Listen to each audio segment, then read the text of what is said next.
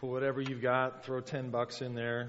Just say, hey, you're important, you're valuable, and God's thinking about you. Yeah. Well, this morning we're here for the reason of Easter.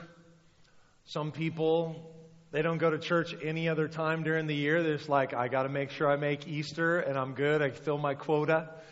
But this is a very important time, very important season.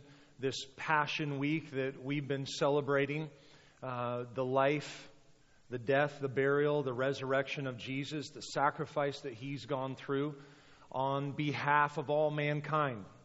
Not just people who sit in the pews in church, but actually one could argue maybe even more so for those who don't sit in the pews in church. Because He was seeking those that were lost, seeking those that didn't know Him, seeking those that were far from Him. And He was reaching, touching, and He was loving, He was forgiving people on a regular basis. And a lot of times it was the church people who were sitting in the pews back in that day who had the biggest problem with what Jesus was doing, because Jesus was developing a reputation of being this guy who hung out with people that church people kind of tended not to hang out with during that time. Now, there wasn't any church, as we know, during that time, but we're talking about the religious system, and that religious system is still alive and well, unfortunately, in churches and in non-church people all across America and around the world. Because religion is not just a church thing. Religion is a human being thing. And God, through Jesus Christ, came to set us free from those types of systems, from those types of mindsets, so that we could truly walk in freedom. We'll get into that a little bit. But without resurrection, there would be no us. There'd be no reason to celebrate. There would be no Christian faith. There'd be no hope to look for. There'd be no flowers to put on somebody's doorstep. There wouldn't be. If Jesus had merely just died, stayed in the grave, all this would just be smoke and mirrors. It'd just be a nice idea, a good sentiment, maybe a nice holiday. But everything that we look at in terms of the life that we see in God, God is redeeming, He is restoring. He started it in the context of time and history. He started that work through Jesus. There was no hope up until that point. And then Jesus, in His love, He invades. So this resurrection is what all of creation has been waiting for. Little backstory on this story of intrigue, betrayal, good and evil. You know, it's the stuff of great narratives and epics. But this is about an ultimate rescue. An ultimate rescue. The maiden in distress who needed to be saved. Because God says that He's coming back for this collective people that He has had in His heart since before the foundations of the earth. And He's coming back, and He calls that group of people His bride. Jesus is after a bride, and He's coming, and He started this rescue 2,000 years ago. The Bible makes it clear that God created mankind and the world perfect. In other words, mankind was inherently, by creation, good. No longer. What happened? Sin came in through the first human beings, Adam and Eve, disobeying God, betraying Him. And they broke this covenant relationship that He had made with them. It's humans wanting to live life on their own terms. That's tough. We don't want anybody telling us what to do. Right? We don't want anybody telling us what to do. We make our own rules, live by our own code. But this God who is all-loving is just, and He is holy as well. We can't take that away from Him. Their sin pollutes the entire human race. Like, why were we have to take the fall, in a sense, for what Adam and Eve, the first human beings, did? It's like they're the ones who disobeyed.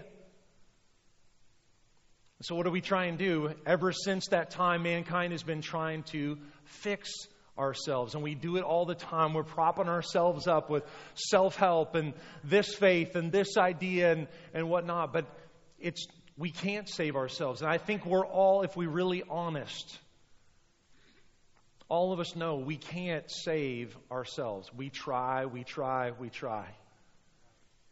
But we can't do it. Not only that, but as Tyson was talking about, the hopelessness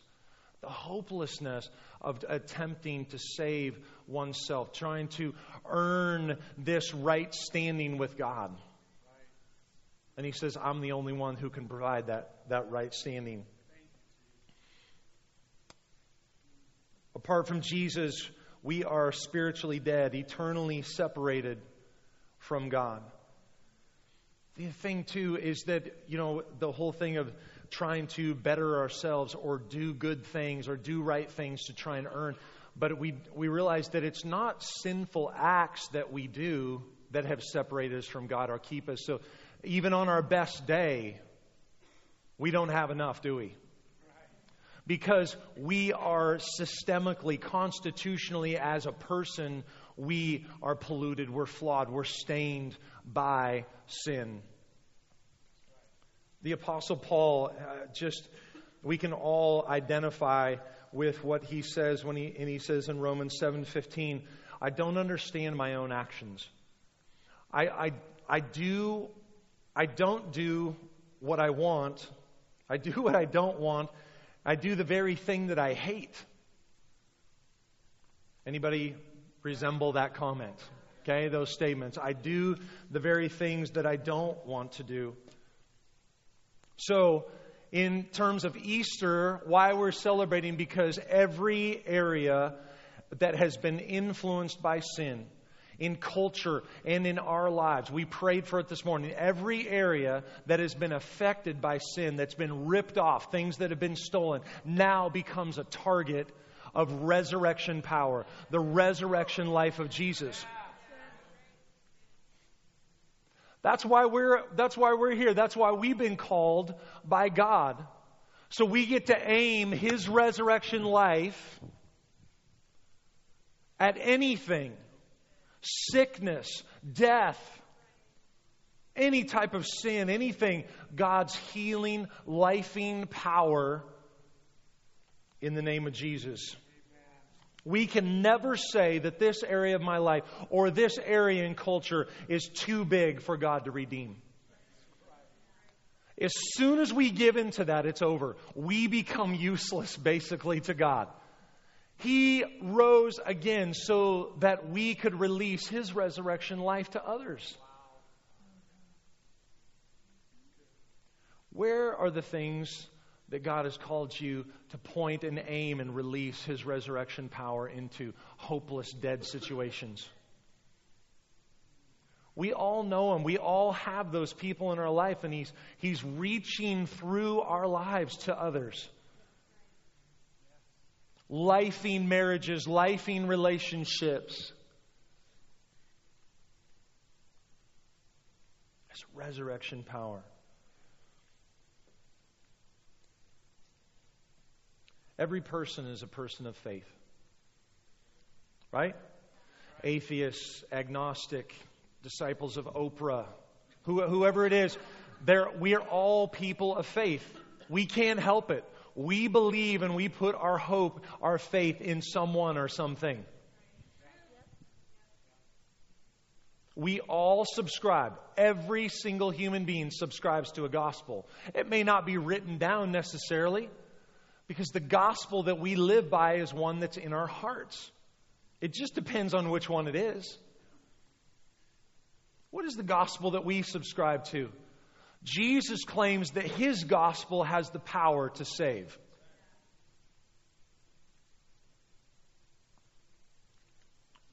Jesus made it very clear. He says, I am the only way. I'm the only truth. I'm the only life. No one comes to the Father but through me. Most of us are familiar with the different books of the Bible, some of them more than others, but Matthew, Mark, Luke, and John are these Gospels that tell us and describe this story about Jesus and when He came, His birth, how He lived, who He lived with, who He interacted with, who He focused His resurrection power on. In Luke 24, all the different Gospels reach their climax with the resurrection, which is this epic of all of history. Let's pick it up in chapter 24 of the Gospel of Luke. But very early on Sunday morning, the women came to the tomb, taking the spices they had prepared. They found the stone covering the entrance that had been rolled aside. This stone is enormous. This took quite a few Roman soldiers to put this thing in place. If you get into who are these men, there's a couple guys here that they're going to... So they went in, but they couldn't find the body of the Lord Jesus. They were puzzled, trying to think what could have happened to it. Suddenly 2 men appeared to them. These are angels, clothed in dazzling robes. The women were terrified and bowed low before them. Then the men asked, "Why are you looking in a tomb for someone who's alive? Why are you looking in a dead place, a place for dead people, dead things, and the one that is alive? He isn't here. He has risen from the dead. Don't you remember what He told you back in Galilee? That the Son of Man must be betrayed into the hands of sinful men and be crucified, that He was rise again on the 3rd day." Powerful, powerful stuff. In other words, the grave cannot hold even human beings that have been lifed by Jesus. If you have been lifed by Jesus, in other words, you have received Jesus, He's come to you and He says, "I want to be Lord of your life. I want to life you. I want to give you eternal life." There's no grave that can hold that person. Father God takes Jesus and He puts His resurrection life that cannot ever die, even though this body will die in this earth, into people like us. So not only will we not die, we will live eternally, but He's also come to take away the fear of death. I love what Hebrews chapter 2 says. He says, Jesus became a human being in flesh and blood. That He could not die. Only by dying could He break the power of the devil who had the power of death. Only in this way could He deliver those who had lived all their lives as slaves to the fear of dying. Jesus' resurrection life changes our entire perspective on our life, on our culture, because we have to be careful, because a lot of times what we can tend to do is make the resurrection life of Jesus very, very personal. And it is. It is that. But it extends so much more beyond that. We look at our culture and we see so much death. So much destruction. We see it in our political leadership. We see it in business ethics, marriages, parent-child relationships. Jesus allows the sons and daughters of God to view all of these things new like He does. Through the lens of Jesus' resurrection life, through redemption, through renewal, through restoration, through grace, through love, through justice, through mercy. Man, this is where His life comes through His people in the earth. There's no plan B. Sons and daughters of God, there's no plan B. He desires to reach, touch, love, and forgive through you to this world that is desperately seeking for answers. Let's look at a couple days leading up to the crucifixion. Jesus is doing something that He's done all His life, which is to celebrate the Passover meal. So earlier this week, many of you celebrated Passover. This is otherwise known as the Last Supper, where Jesus is going to have communion with His guys, the guys closest to Him. And they celebrate this meal. And again, What is this? This is celebrating going back several thousand years where God passed over, the angel of death passed over. Remember, they put the blood on the doors, on the doorposts, the lintels, and at the foot of the door, representing Jesus' death on the cross. It was a foreshadowing thousands of years later of what Jesus would do. This is the meal that all God's people are commanded to celebrate, the gift of salvation. This is the meal of our salvation. Jesus dying for us and passing, the angel of death passing over our lives, and He bringing life to us. This is such a powerful picture as Jesus would take the bread, just as we have this morning, our representation of the bread, and He would take the cup, and He says to His guys, He says, I want you to take this, and I want you, each time you take it, I want you to remember, here's my body. And He breaks it and He gives it to them. This is my blood. It's going to be shed for you. I'm gonna break, and I'm gonna, as a result, I'm gonna mend the world. Everything that's been broken is now going to be healed.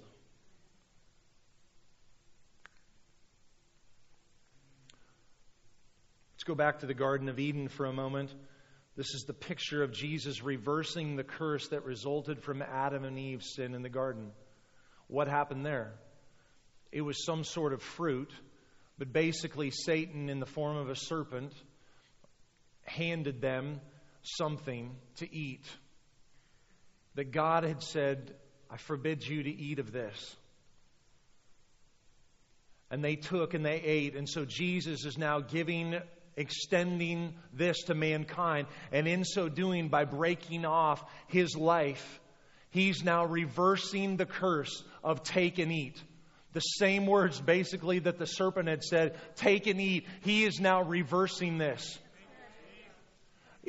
As He's doing this, as Jesus is breaking off Himself, as He's crucified, you can almost see going back in time, Jesus, He's extending His hand to Adam and Eve again, and He's saying, come on back into the garden.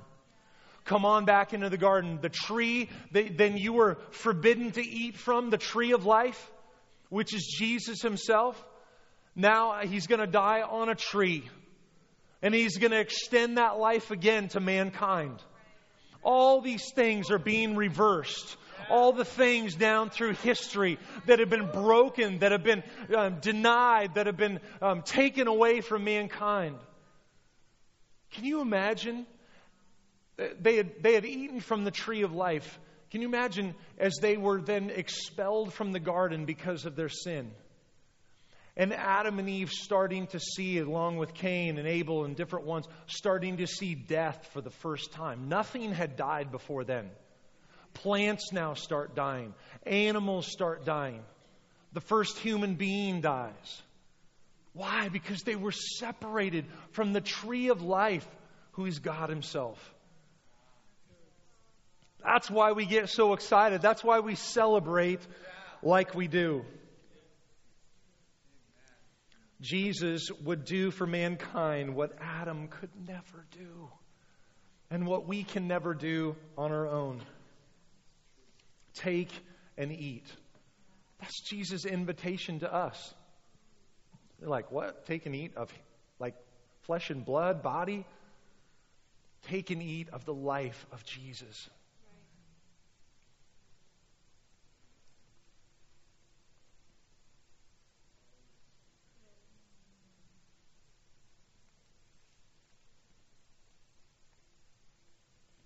In the Garden of Gethsemane in Luke 22. The Garden of Gethsemane, this was a garden where there were many olive trees, and this is where the olives would be crushed.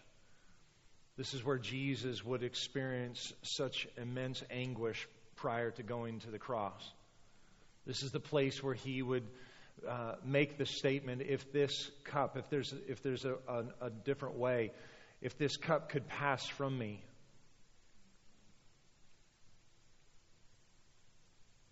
But he says, nevertheless, not my will, but your will be done. Here he is reversing this curse that Adam brought in the garden when Adam resisted the will of God and followed the will of the enemy. Now Jesus is going to restore our ability to do the will of God, to do the will of God.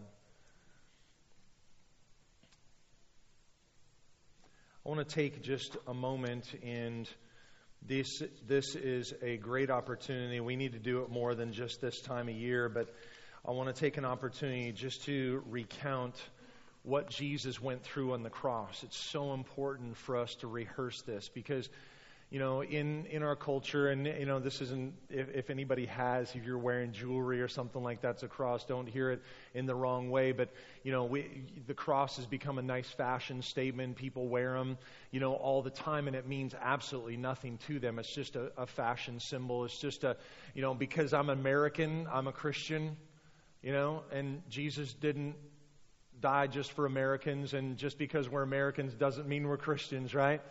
But that can be a tendency in a lot of parts of the world, just I was raised this way or whatever. But I want to recount this again, the intensity of the cross. When Jesus, or when any criminal, which the Roman Empire was very good at executing, and they did this on a regular basis. Anybody who was deemed as a terrorist or a dissenter against the Roman Empire would be crucified, hung on a tree, and they were very good at what they did. And there were particular women who it was their job to provide some anesthesia to those you could actually request. If you were the one, hanging on a tree, you could request. Do you remember when the vinegar was held up to Jesus, and as a mockery of that? But these women were very kind because it would help deaden some of the pain that they were experiencing. Jesus was offered this anesthetic twice. Once before his crucifixion and once while he was dying on the cross. In both situations, Jesus turned down the offer and refused to drink it. He knew he had to fully consume this cup the Father was going to have him drink. Flavius Josephus, the Jewish historian, described crucifixion as the most wretched of deaths. It was viewed with such horror that suicide was very much preferable to the crucifixion. Once the offender reached the place where the crucifixion was to occur, he was laid on a crossbeam that he carried with his arms outstretched. Then a soldier would drive a 5-inch iron nail through each of his wrists into the crossbeam. After being nailed to the crossbeam, the victim was hoisted up by a rope. The crossbeam was then dropped into a notch on top of the upright post. This is graphic as I'm going to describe here, but I want you to remember, I want us to be able to remember that the cross isn't just this nice, shiny thing. It's not this soft thing. It's not just, I'll just embrace my cross and go without caffeine today. Okay? When the crossbeam dropped into the groove, the victim suffered excruciating pain as his hands and wrists were wrenched by the sudden jerking motion. Then the weight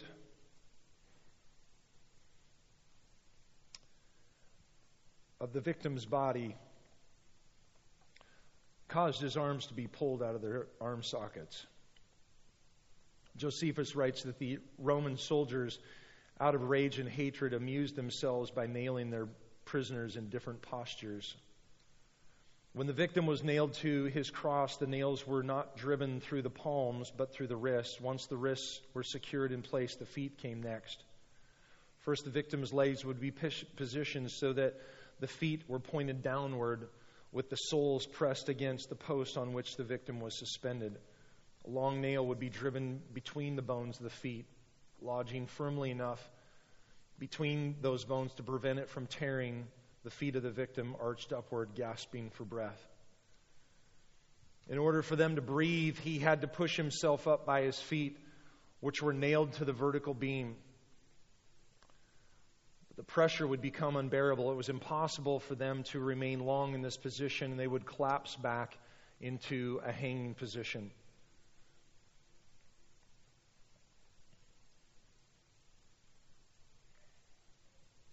The shoulders, after collapsing up and down, pressing themselves upward and then coming down, the shoulders would eventually dislocate and pop out of joint, followed by the elbows and wrists. Dislocations caused the arms to be extended up to 9 inches longer than usual, until they were so exhausted they could no longer push themselves upward on the nail that was lodged in their feet. The process of asphyxiation would begin. Jesus experienced all of this torture. When he dropped down with the full weight of his body on the nails that were driven through his wrists, it sent excruciating pain up into his arms, registering horrific pain in his brain. Adding to the torture was the agony caused by the constant grating of Jesus' recently scourged back against the upright post every time he pushed up to breathe. They made these trees that they were hung on jagged on purpose.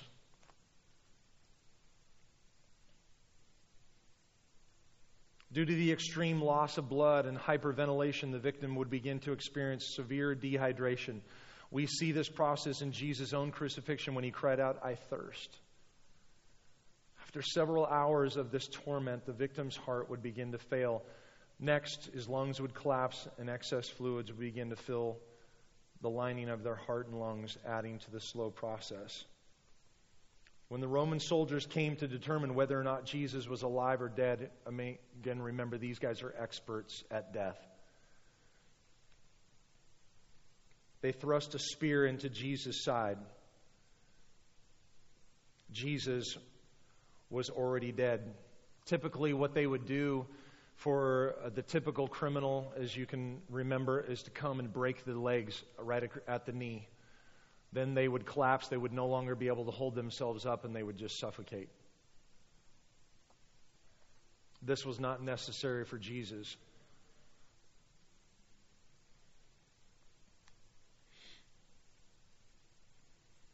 Jesus died the lowest, the most humiliating, debasing, shameful, painful method of death in the ancient world.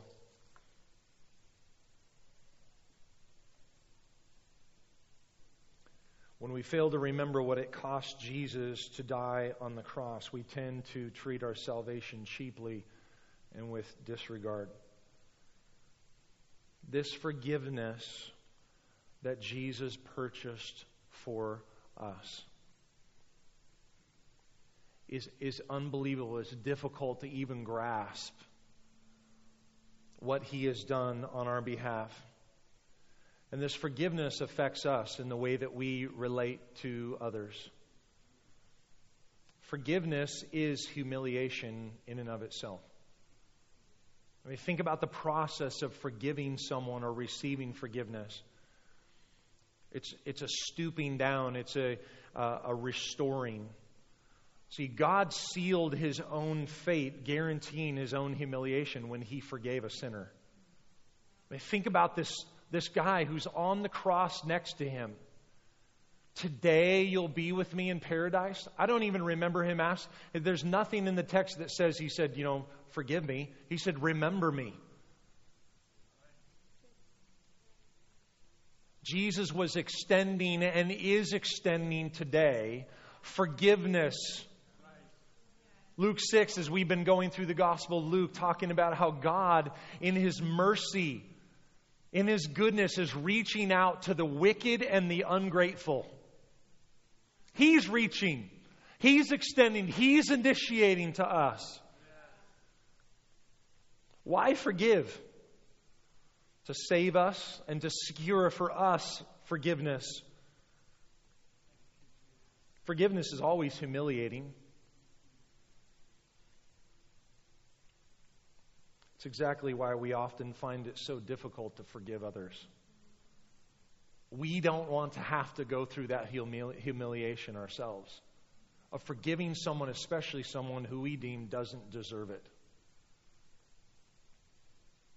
Did we deserve it? Did those people who were crucifying him, did they deserve it? Oh, especially not them.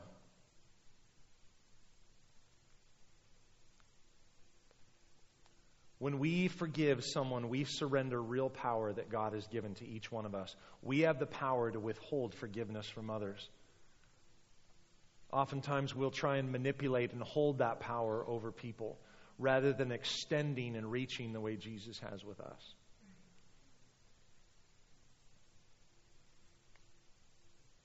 We're giving that power back to someone with a track record, someone who has already hurt us. But that's what resurrection, that's what Easter, that's what this is all about. About God forgiving and allowing Him to forgive others through us. Receiving God's forgiveness and giving forgiveness to other people. So there's bad news. The bad news is we deserve death. The good news is that God has made a way for us to be saved. And it's not the Easter Bunny.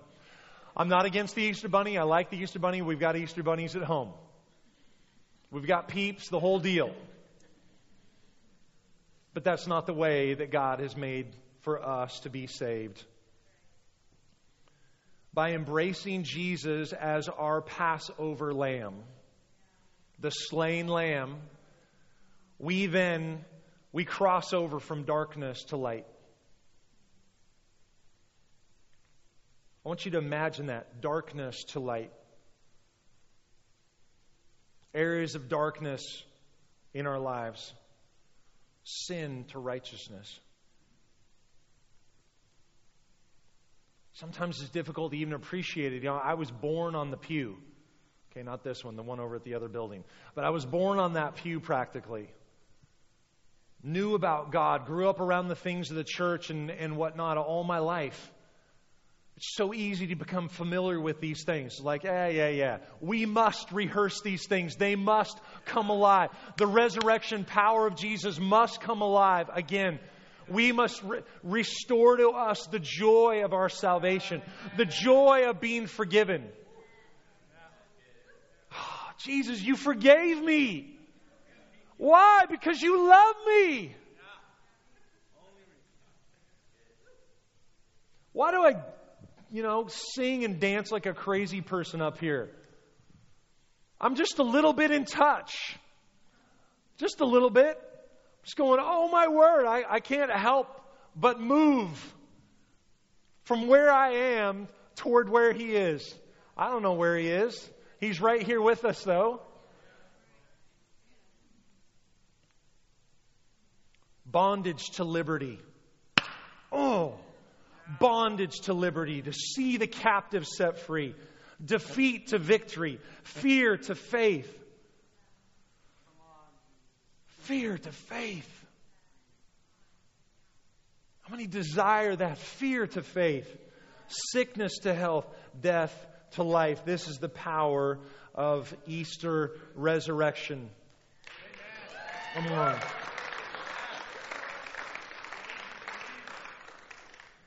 Jesus says in John 11:25-26, I am the resurrection and the life. I'm the resurrection and life. Jump up, will you guys?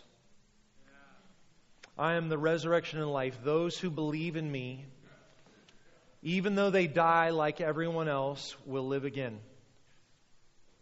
Did you catch that while you were standing up? I am the resurrection and the life, Jesus says. Those who believe in me, even though they die like everyone else, will live again. They are given eternal life for believing in me and will never perish. And Jesus asked this simple question to Martha, who He's talking to at the time. Do you believe this? What's the question we've been asking as we've been going through the Gospel of Luke? Who do you say that I am? Who do you say that I am? Who do you say that I am? Where have we placed our faith? Where have we placed our faith? I just want to read this from 2 Corinthians 6. The Apostle Paul is writing to a group of believers, church in Corinth. And he says here, as God's partners, we beg you not to reject this marvelous message of God's great kindness. For he says, at just the right time, I heard you. Who knows when that time is, but at just the right time. At just the right time that he chose. At just the right time, I heard you. Those of you who are believers, who Jesus is Lord of your life, you're going to experience as you go forth from here just the right time. Just the right time.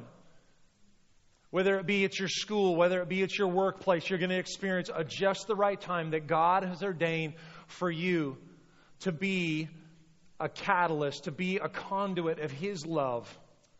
You're going to be a hug to somebody who desperately needs it. A touch, a reach, whatever it would be. You're going to be a smile to someone. That maybe that morning, you've heard the stories before, there are all kinds of crazy things where it's like, God, if you're real, somebody throws a test out to God. If you're real, just have somebody smile to me. I haven't seen somebody smile in a long time. Otherwise, I'm going to take my life. That could be you. So he says, at just the right time, I heard you. This is Jesus saying, and on the day of salvation, I helped you. Indeed, God is ready to help you right now. Today is the day of salvation. Where have we placed our faith? Have you experienced currently the resurrection power that Jesus offers to all of mankind? Jesus says, if you confess with your mouth and you believe in your heart, you confess with your mouth Jesus Christ is Lord. And that transaction happens as you believe in your heart and live your life that way. You will be saved. You will be saved. It's His gift to all of us. Amen. Thank you, Jesus. Amen. Jesus, this is all about you. Everything points to you. Father, the way that you gave Jesus, you gave your only Son because you loved so much. You gave and extended eternal life. You've said, come and eat of me, the tree of life. To see lives restored, brought back to you. I want to give an opportunity this morning, if that is you, and you sense the drawing of the Holy Spirit, could just be a sense of feeling whatever it would be, but you know in your heart that God wants to pour His resurrection life into you. If that's you, I just want you to lift your hand. I just want to be able to agree with you.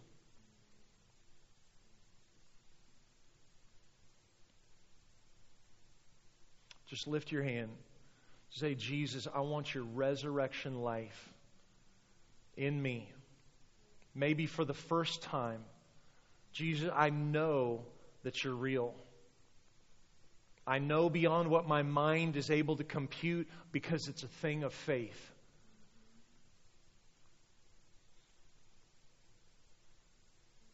Thank you, Jesus. Thank you, Jesus, for coming and lifing us. Thank you, Jesus. Maybe you're here and you've confessed with your mouth, but your life has not reflected that the throne room of your heart, the rulership of your heart has not been turned over to Jesus. There's been a confession with your mouth, but your life doesn't reflect that. And you want to say today, I give you the rulership of my life. Because it doesn't say if you confess with your mouth Jesus Christ as Savior, it says Jesus Christ as Lord. Lord and King. But there hasn't been that allegiance, and you know that though you've been around the things of God, maybe just like me, as you've grown up around the things of the church, or you've heard things about the church and whatnot, and you've tried to live a good life, but you know that you're not born again. If that's you, I want you to raise your hand. You just want to say, I want to surrender the lordship of my life so that my life lines up with my confession. If that's you, you want to do that today, I want to give that opportunity. Just raise your hand. I'd love to pray for you. Amen. Lord, we surrender our lives to you. We don't want to just speak those words with our mouth. We want our life to line up. We receive that gift of grace, the free gift of salvation. We don't have to earn, that you earned on our behalf.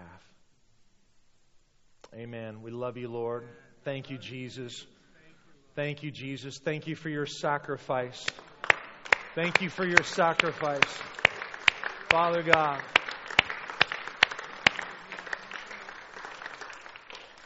Amen. Have an amazing Easter.